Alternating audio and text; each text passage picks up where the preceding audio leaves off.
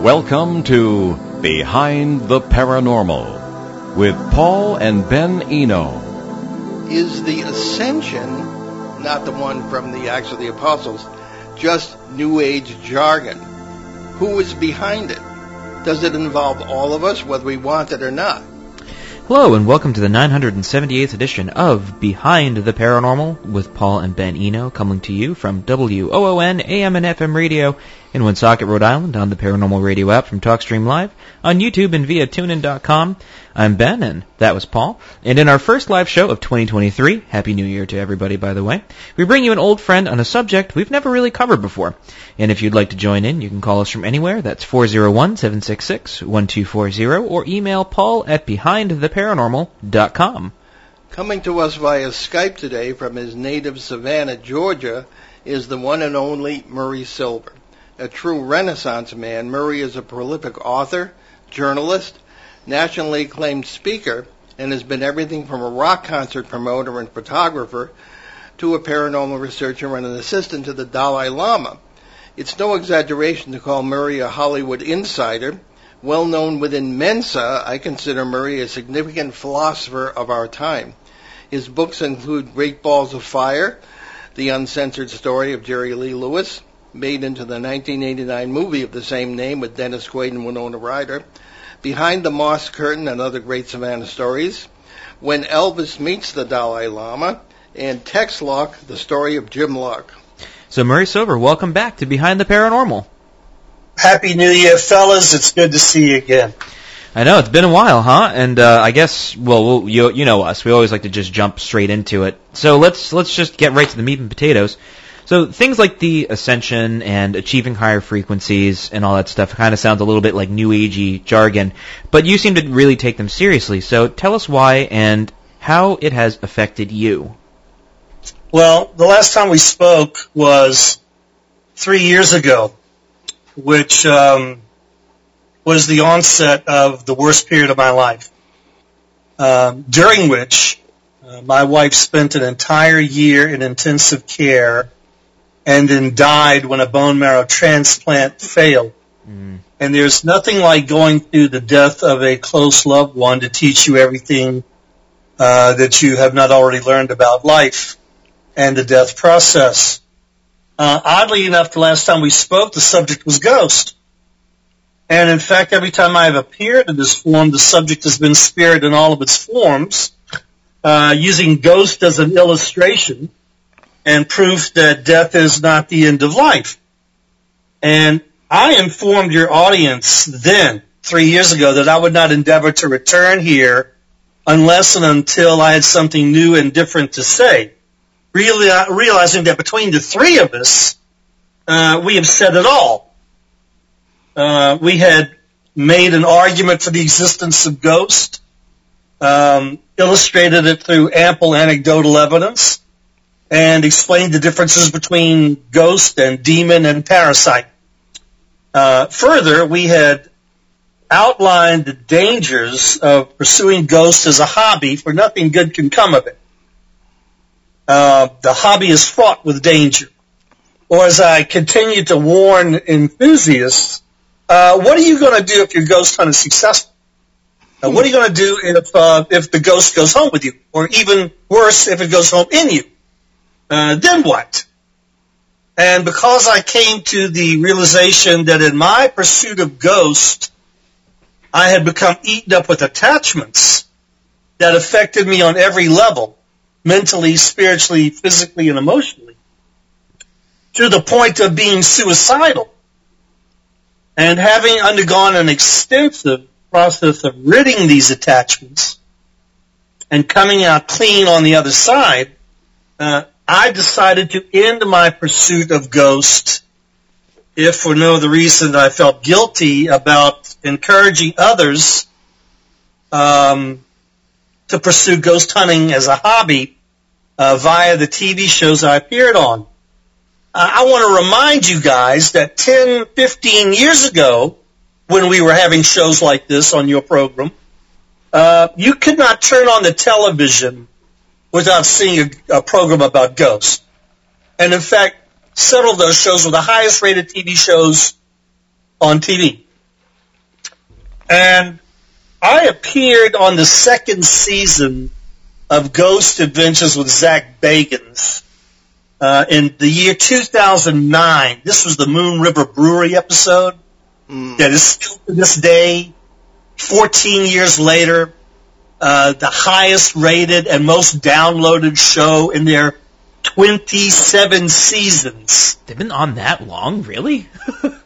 Yeah, and I am stunned that after 14 years, I'm still recognized on the street by people who've seen the show. I mean, I could invent the cure to cancer, and more people would know me through Ghost Adventures. Huh. And it's not something that I'm particularly proud of. But after ridding myself of these attachments, I felt as if I was a new person. And everything about me had changed, including my habits, my diet, my schedule, my outlook, my demeanor, my energy levels.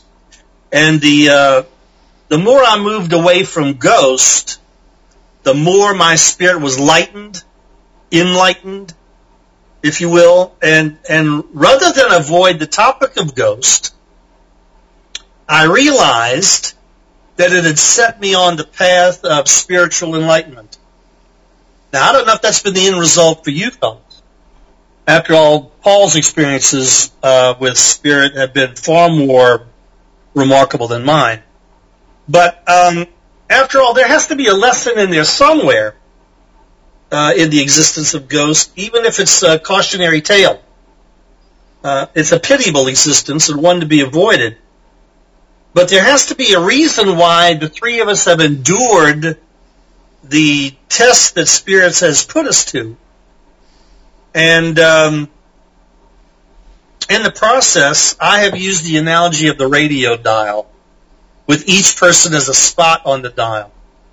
And as I moved up the dial away from Ghost, which is rather a low-level energy, I found a new setting and a new frequency and a higher vibration. And in the process, there has been this uplifting and ascension, if you will, and suddenly I find a remarkable shift in consciousness and awareness to the point where I'm not the same person that you can still see on reruns of Ghost Adventures. And it is this ascension that I'm here to talk about today. Okay. So what is this ascension? Well, before I get to the particulars of it, I want to talk about how I need to provide some context for it. Sure. And I need about 90 seconds to explain how we got here. Because, there's something I have noticed in the past 100 years or so, that the paranormal and the metaphysical world is cyclical.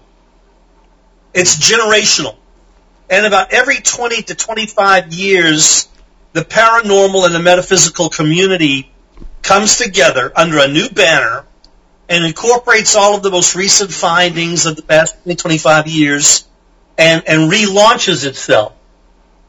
And the interesting thing to note is it's always born out of a disaster and it ends in a new disaster.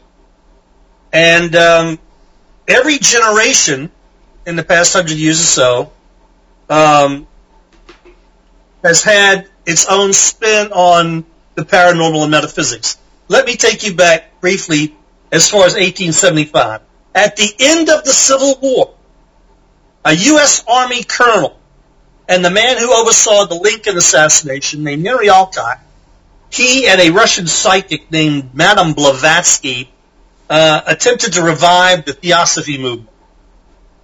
The Theosophy, which means divine wisdom, investigates the purpose of life and has been around since the Middle Ages. And it became the idea of the colonel and the psychic to reinvent Theosophy as a new world religion by borrowing the best ideas from all the other religions and combining them under the law of one. They took, for example, the Tree of Life from the Kabbalah. They took Christ consciousness from Christianity, reincarnation from the Hindus, the Four Noble Truths, the Buddhism, and they patched them all together. But in doing so, the patches created a jacket that nobody wanted to wear. And by 1900, 25 years, the psychic had been roundly attacked by the dark side as being a fraud, causing her to flee America. And the colonel packed up and moved to India, realized that he was better off working on himself with the little time he had left because he died in 1907. And both the psychic and the colonel waited 50 years to reincarnate in America and take it where they left off. Now, moving on in America's spiritual development, 25 years after the death of Blavatsky, at the end of World War I, Yogananda arrives in the United States to introduce yoga. And for the next 5 years, he traveled the country before setting up shop in California and opening a chain of yoga centers that flourish to this day. And at the top of his form, he was recognized around the country, and President Coolidge invited him to the White House in 1927. Now, America was absolutely mad for yoga in the 1920s, until the dark side killed off all things spiritual during the Great Depression. So now we move ahead another 25 years, gentlemen. It's the end of World War II, and spirit attempts to revive itself in the United States with the publishing of Yogananda's autobiography, which becomes the first international bestseller in the metaphysical world and is still in print to this day. And it's also the same time that Joseph Campbell begins teaching mythology, his groundbreaking work. And it's also, coincidentally, the heyday of psychic Edgar Cayce, the American Nostradamus, who died in 1945. And so it's World War II that kills spiritual development in America in the 1940s. Now it starts to get interesting. This is now my generation, the baby boomers, our generation, Paul. Right. In the 1960s, the metaphysical community reforms under the counterculture ban.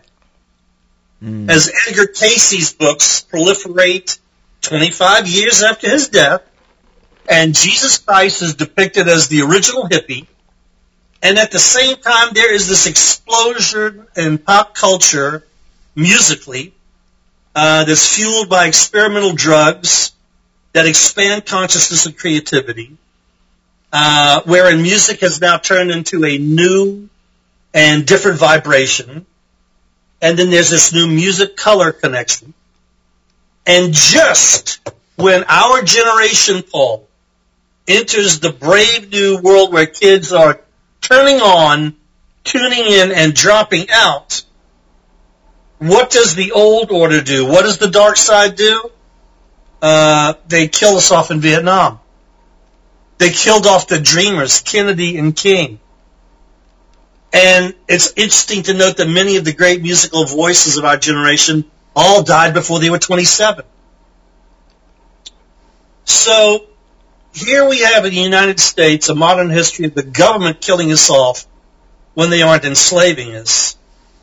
Or hasn't anyone bothered to notice that right now 1/3 of the population is either an employee of the government, in prison, or in school?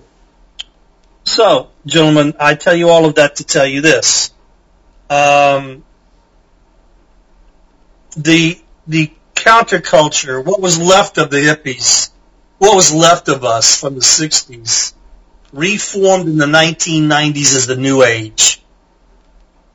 There wasn't anything really new about it, but this was the time when metaphysical bookstores proliferated. There was a slew of bestsellers. There were psychics and tarot readers and astrologers and Reiki masters and alternative healers. The Dalai Lama was finally recognized with the Nobel Prize. And the New Age was a phenomenal period in the spiritual advancement of America, in which spooky kooky went mainstream. And therein lay its demise, because there was a charismatic collapse when many of the biggest names in the movement were attacked by the dark side as being hucksters and frauds. But it wasn't until December 2012 that the New Age came to its official end with the Mayan calendar. And I'm sure you guys remember, because you were on the air then, I'm sure you remember that at around the time of December 2012, a lot of people thought that the world was going to end because the Mayan calendar ended. And they thought it was apocalypse that was going to happen. I remember back in 2012 people talking about that the magnetic poles would shift and the airplanes would fall out of the sky and the internet was going to fail and there was going to be Armageddon and nuclear war and one disaster after another and the world would be destroyed because apparently the Mayans said that's what was going to happen. Well, that's not what they said was going to happen. The apocalypse that the Mayans spoke of had nothing to do with the destruction of the world. It was actually an astrological event that they were talking about as the sun shifted the way it aligned in the heavens. And people roundly forgot the meaning of what the word apocalypse actually is. It means to remove the lid from, to uncover, to disclose. And so, instead of a wholesale destruction of the planet, look what has happened in the past 10 years. Government has collapsed. The Catholic Church has collapsed. Organized religion has come undone. Borders have vanished. There's a mass extinction of animals that has begun. And the planet continues to evolve in violent ways just as it always has. So, that's what set up this new period of ascension, because at the same time, 10 years ago, when it seems like we were at the bottom of the very darkest part of this age, there was a group of intrepid people who decided that it was time to free mankind from the belief systems that have enslaved us and the governments that have enslaved us. And that is what has given rise to the ascension. So, as I have briefly outlined here, and thank you for your indulgence, it seems that in every era of human spiritual development, as we ascend to a higher level, the parasitic dark creates a confusion that produces the hatred and the fear that it feeds upon. And whereas humans are predisposed to focus on the negative, there is now a new spirit in which many people realize that goodness abounds if you seek it. So all of this, gentlemen, in my opinion, has set up a new era of ascension, which is not a new idea. The Buddha, Jesus Christ being the most notable examples of ascension. And so that's what I came here to talk about today. Okay. Ben, you want to jump in here? Sure. Well, Murray, it's been a while since we've talked, and I, like you, have also had a very interesting last few years in my own right, and I think I think the times kind of call for sink or swim in sort of a metaphysical sense in general, whether it's mentally, physically, spiritually, in all that regard, because there's a lot riding against everybody, really, even in the mundane world. It's not fun being under the age of 50 in 2023. There's a lot going on that eventually I and my wife will eventually have to deal with, and everyone in my generation, which is not going to be fun. But hey, you deal with the cards that you're dealt, and in that regard, there's a problem with the way we as modern people deal with the world around us. And it started, you could argue, during the Enlightenment, where, there's this idea of postmodernism, right? Where we take things that were working forever and then we just throw it out until you run out of things to throw out. And then there's this inevitable problem that you're going to have to deal with in postmodernism, which I found when I was in college and art school, where they were like, oh, wow, postmodernism, it's timeless. You have all these themes that you're dealing with, and you can't, it's apolitical, it's historical. You don't know where it's coming from. You throw it all out. What do you have left? You start with something new. the funny thing with humanity, and you hit the nail on the head here, Murray, is that it's cyclical. The paranormal is cyclical. And there's this idea posited by this guy named Richard Rollins, who's a philologist, and he points out that there's this sort of idea of a universal history. And I think it's really fascinating because we hear a lot of these stories, and because they're in different cultures, we like to think that, oh, well, they're all different. And they're not. They're different tellings of similar events. Or they're just symbols of stories that are just, they're concrete, and they're very prevalent throughout human history. These same themes and stories that we always hear, like the story of like King Arthur, is very similar to anything in the Christian Bible, or you can even equate it to pagan myths. All of these things they're all pointing to some sort of objective truth, and we are all subjects with our subjective views of this objective reality. And so where I'm going with this is there are these symbols that exist, and I think we have a problem nowadays of where we're hitting this wall that postmodernism has constructed, which is nihilism. Because you can only throw out things so much where you get to a point where you can either pick, well, we can just be nihilists about it, which we're seeing a lot nowadays, which is, well, nothing matters, so I'm just going to do whatever I want, and who cares? Or you turn back and you look at what worked before. There's really nothing else you can kind of do, and we're at a point in human history where we're kind of trying to figure out which way to go. Am I heading in the right direction, Murray? Yes, sir. And let me run this by you, because I know your old man's going to get a kick out of this. Everything we know is wrong, so says Paul Eno, referring to spirit, but is now being applied to everything else.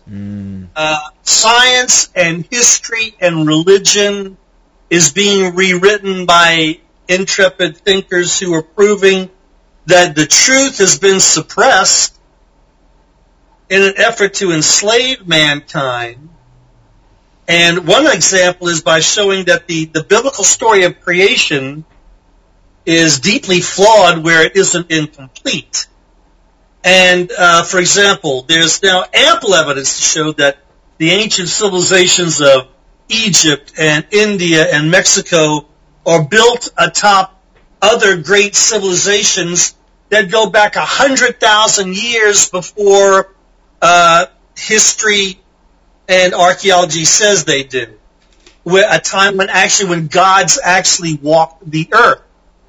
And that mankind, there's also evidence to show that mankind has been seeded throughout by alien races.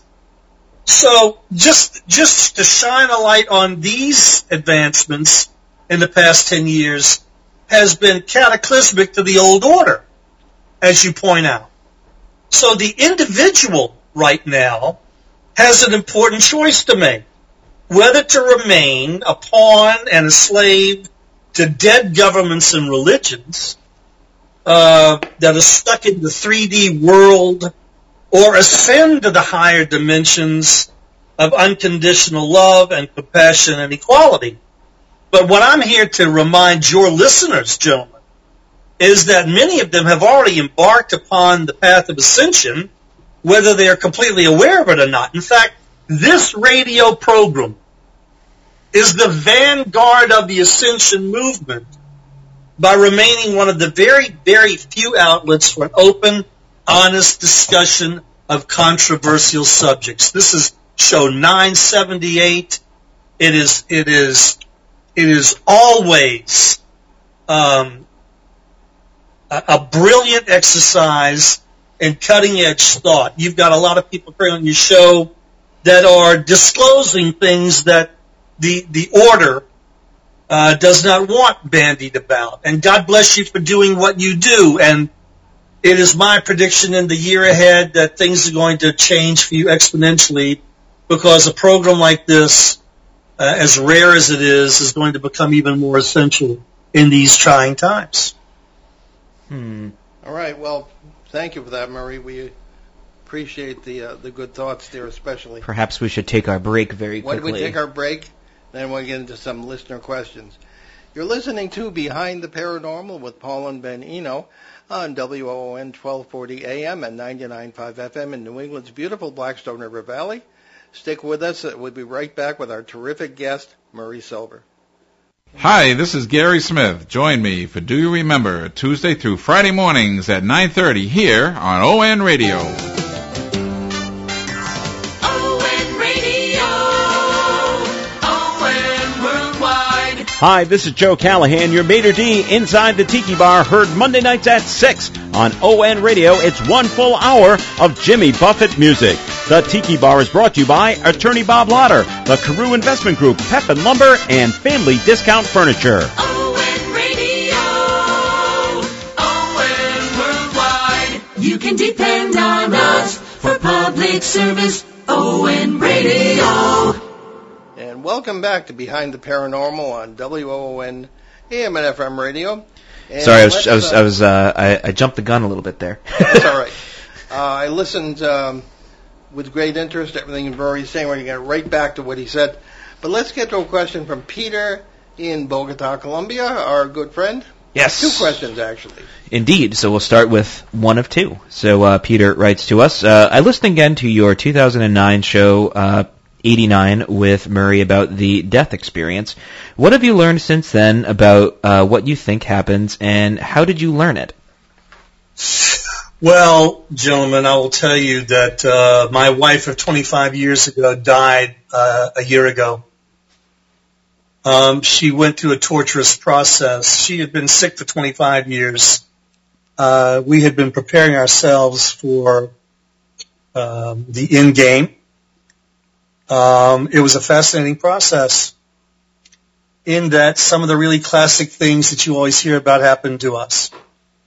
For example, at the same time that she lay dying in intensive care in São Paulo, Brazil, her mother was 3 hours away in São José dos Campos, where she had lapsed in and out of a coma because of advanced Alzheimer's.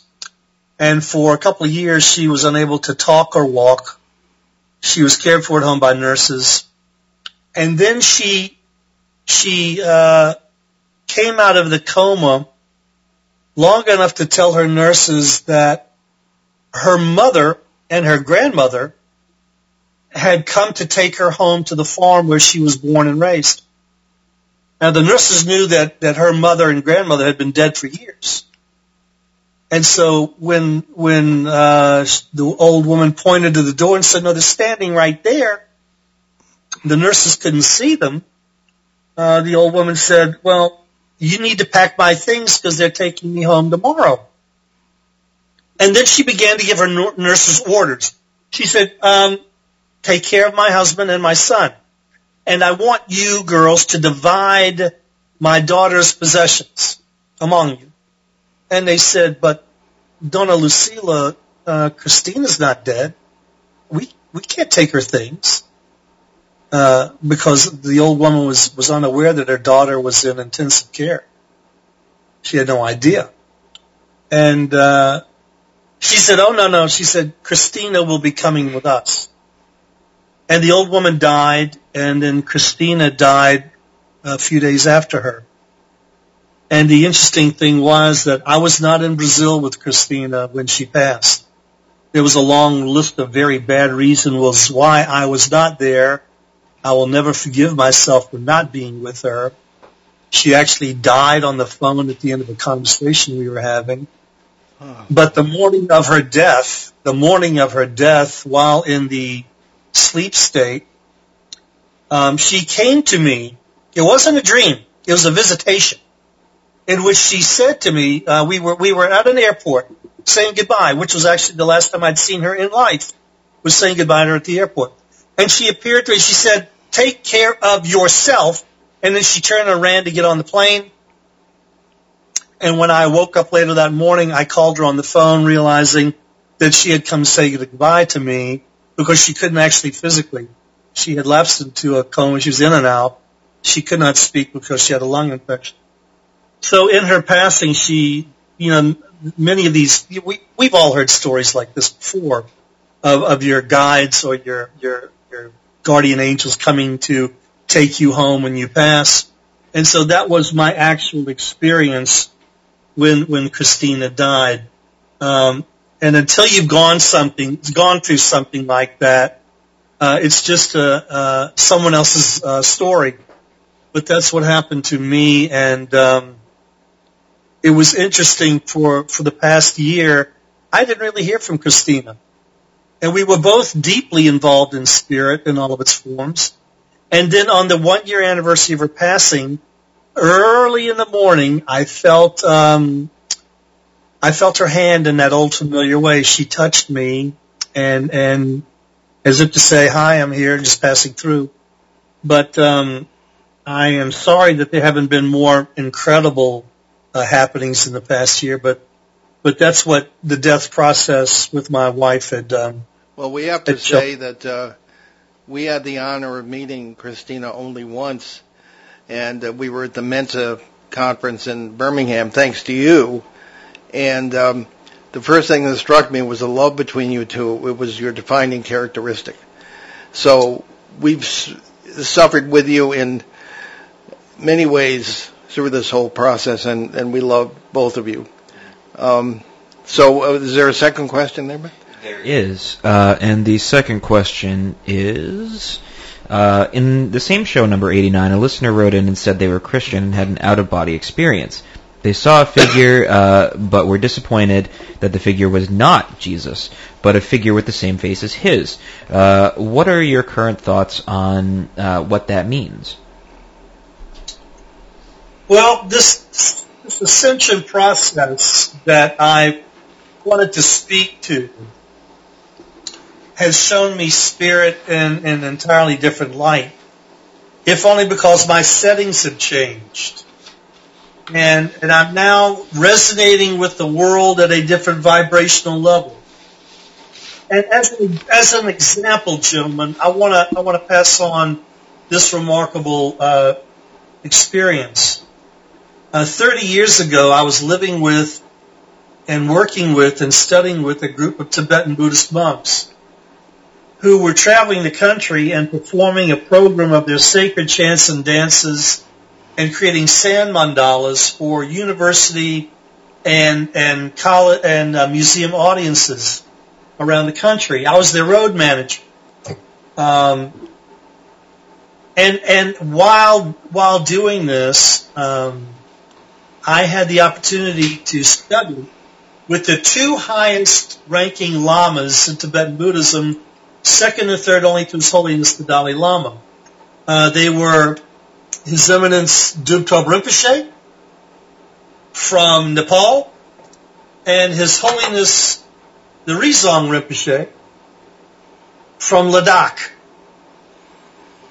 These men had spent their entire lives in monasteries. And if viewers are interested, the title is Rinpoche, R-I-N-P-O-C-H-E, and it is a title that is given to people who at birth are recognized as incarnate High Lamas, who have the ability to direct their reincarnation to a particular time and place and actually take up where they left off in the last lifetime. And there's no more famous example of this consciousness than the Dalai Lama himself. He is the 14th Dalai Lama, but the spirit that he embodied his 13 predecessors. So there are people who are living life at this level. And the fascinating teaching, to get the answer to the question, the fascinating teaching that Dubtop Rinpoche gave me was he said, I can take you to the front gates of the Pure Land Shambhala, the Tibetan Buddhist heaven, if you will. He said, I can conduct you to the front gate. He said, but your ability to see it depends on your vibrational level. He said, if you are not advanced spiritually, all you're going to see is jungle. So consequently, gentlemen, this ascension process that I talk about is the process by which we raise our vibrational levels to a point where, under the new settings, we experience the higher dimensions beyond 3D, the fourth and fifth dimensions and beyond. That's what ascension means. And the collective will not forgive me if I don't speak to the actual workings of this ascension. And if you like, I can take you through it, but if not, we can proceed according to questions or whatever points we want to talk about. No, go ahead. Well, all right then. The ascension, the way it works is this. Let's start with the Bible, which is not a history or a scientific journal, by the way.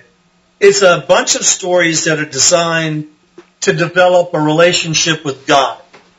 And it is the reason why Christ often taught using parables. But there are two things that I want your listeners to keep in mind as I talk about this ascension.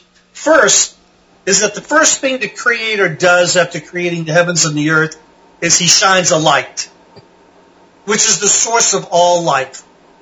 And second, the Creator plants a tree of life in the Garden of Eden, which is intended to nourish and heal mankind. And at the same time, He plants a tree of the knowledge of good and evil, which man is forbidden to eat of because that's what God reserves for Himself. Because the Bible clearly says to eat of the tree of the knowledge of good and evil is it allows man to be as God. So that is why it's forbidden man to eat of the tree. And apparently, by the Bible's description, and in several places it said that God walked among us. This is important to remember. So let's keep in mind that the natural and the spiritual world were organized as fractals. F-R-A-C-T-A-L. Yep. Look it up.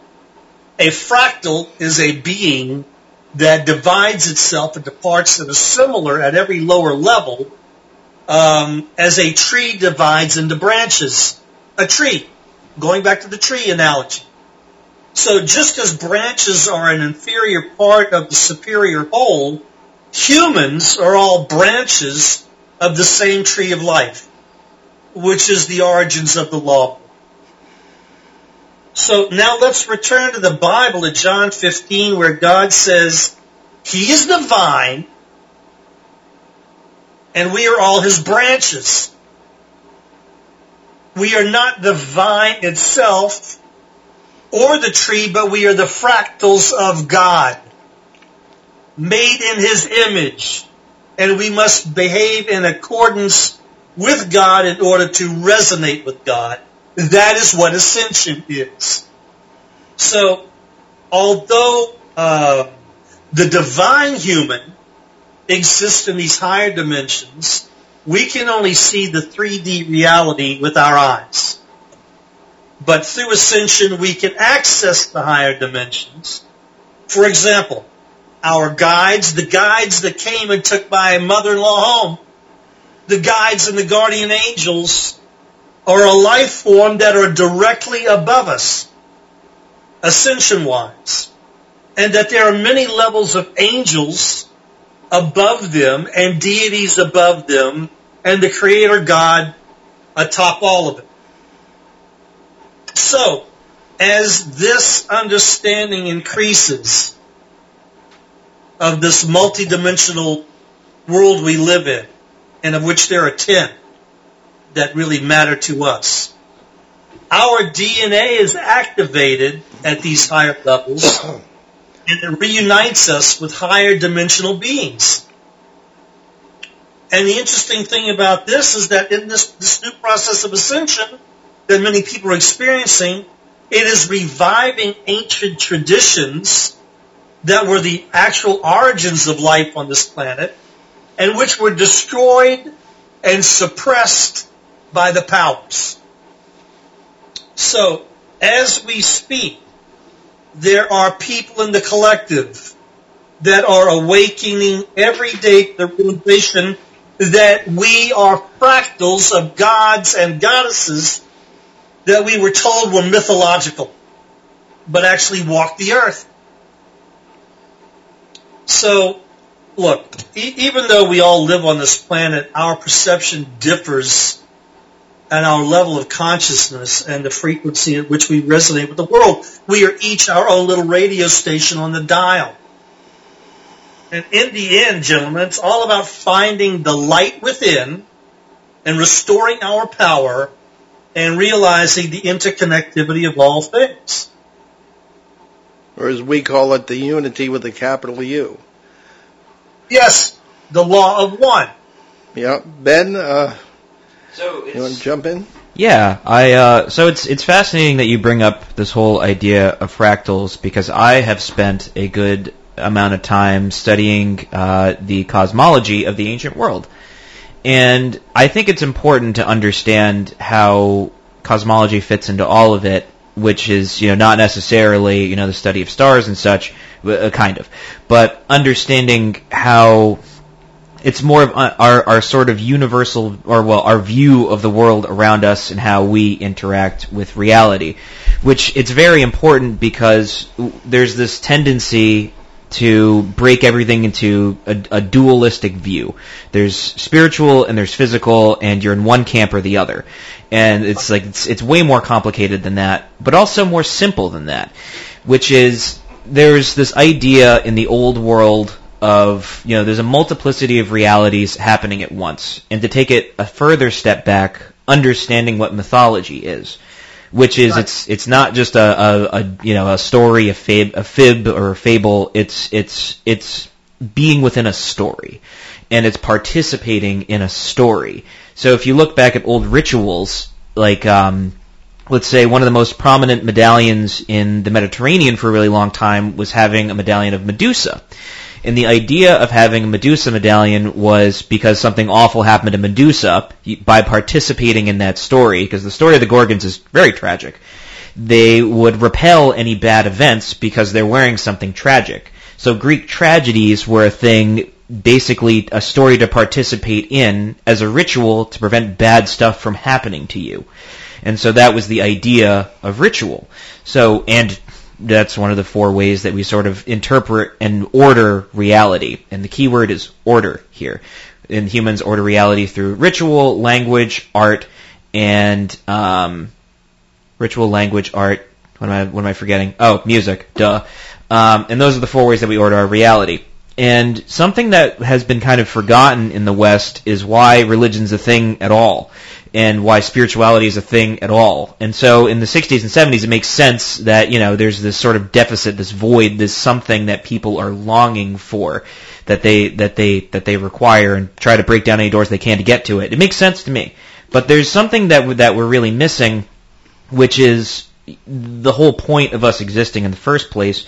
And it's not so much we forgot our cosmology, and I think the idea of the paranormal itself is something that's reaching towards it, because the idea of hierarchy in human civilization has been around forever. We have hierarchies, we have concentric circles, we have civilization in the center, and then the further out you go, the farther away from the center you get. That's where you have these things on the fringes, ghosts of the dead that want revenge or have unfinished business, or monsters like cryptids. So when you hear things like, we have our modern names for things like upright canine cryptids because werewolf sounds too silly, it's what it is.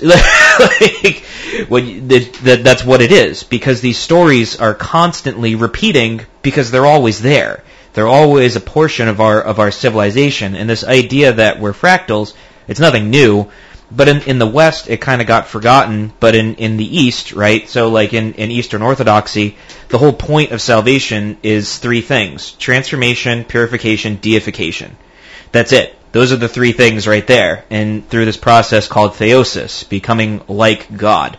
And that never changed. It's still there. But in the West, it changed. And it disappeared and it fell apart. And somewhere along the line, there's this story that's constantly been a thing, which is we try to control our reality around us through either technology or magic or whatever, but there's really not much of a difference between the two if you look at the definitions, because the idea is to stretch oneself out.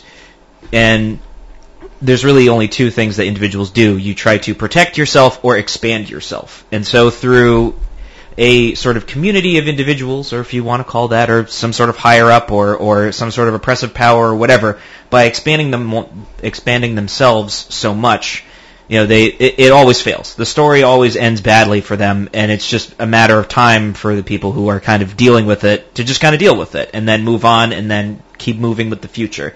The problem is the story keeps repeating, and at some point the story will have to stop repeating. But either way, it always ends badly for the people who try to control things around them. So let me ask you this, Murray. For this story to keep repeating, is it sort of a parallel to the idea of the cycle of rebirth in like Buddhism or Hinduism, that it's this constantly repeating cycle that eventually we will have to break out of? Is that what I'm picking up? Well, I think Spirit is telling me that we are remiss if we don't explain from a scientific point of view exactly what a fractal is, and then we will get to the answer to your question. If we don't speak to the science, there are going to be listeners out there raising hell with me as a quack. So let me take just a moment to run down what this fractal is scientifically. Sure thing. Not theoretically. Human beings are made up of smaller and smaller parts. Cells, down to molecules, down to atoms, and down to subatomic quanta. Quanta. Quanta are the smallest particles and are basically photons of light. Now, we are therefore at our core light beings. And the reason this is incredibly important in answering your question is that throughout history, light beings have been described in Tibetan Buddhism. Jesus Christ was described as a light being when he ascended. And it's also evident in the aura of people whose spirituality is such that it literally just beams from them. And so we are all light bodies. We are all at our core made of light, which is the reason why the sun is essential to us. So, that being said, humans are fractals that also have higher levels that cannot be seen in the 3D world any more than we can see molecules and atoms. So, we are presently experiencing a lower level phenomena and cannot see the higher forms any more than we can see the lower forms at the atomic level. So, therefore, a human being consists of natural light. And that makes us part of the whole of the universe. That light that is spoken of in creation, this creation story of Genesis. When God said, the very first thing God said, let there be light, boom. That's everything and everybody. And just as humans are created from light, our spirit must consist of a spiritual light. And that is what ascension is all about. And what many of your listeners are in the process of discovering is that they are fractals of gods and goddesses from the great past civilizations. And it's only the dark that has tried to suppress this knowledge and which cannot be suppressed any longer. And the collective be upset with me if I did not point this out and make this explicitly understood that we are all light beings. And that is what the ascension is, essentially, gentlemen. It's tapping into this energy and being able to access the higher dimensions. And if you ask me how you do it, follow me now, because this is the most important thing I'm going to tell you today. You do it old school. You do it as it's always been done. When people say to me, well, how do I ascend? And how do I raise my vibrational level? Well, I got news for you. There's no trick to it. You do it the way Druptub Rinpoche did it. You do it like Rizong Rinpoche did it. You did it like Jesus the Christ did it. You do it through diet, meditation, and prayer. You turn off the TV. You cut out the news. You separate yourself. And you spend your time in meditation and prayer. And it is phenomenal what the human mind can accomplish. Please indulge me for one moment, because Spirit is demanding I tell you this. His Holiness Rizong Rinpoche is now in his 90s. He lives in a monastery in Ladakh, which is cut off from human contact 9 months out of the year by snow. You can't get to him 9 months out of the year. He has 4 times in his life that I know of gone into a 3-year-long retreat in which he goes into a single cell of his monastery, closes the door, doesn't come out for 3 years, and he chants the same 100-syllable mantra of Yamataka, the destroyer of death, a deity, for 20 hours a day. He eats once a day, he sleeps 4 hours a day, and for 3 years the man only chants the same 100-syllable mantra so that he can achieve a perfect union with a deity. And he's done this 4 times. And when you meet His Holiness Rizong Rinpoche, you understand you are in the presence of a realized being. He's not like you and me.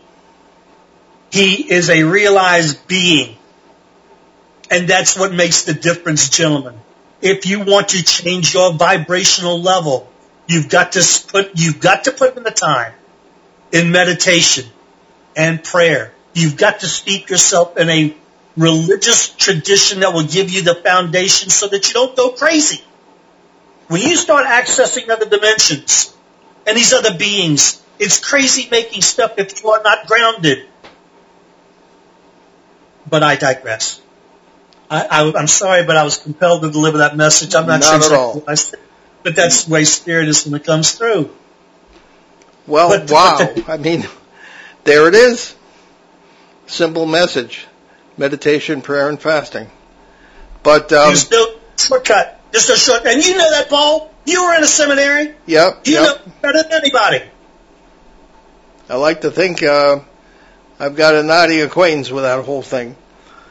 So, excuse me. I think we're going to try to work in one final question that's a little off topic, but it's from Phil, who is a show reporter, has now moved to your neighborhood from the middle of the Litchfield Triangle. Ben, if you want to.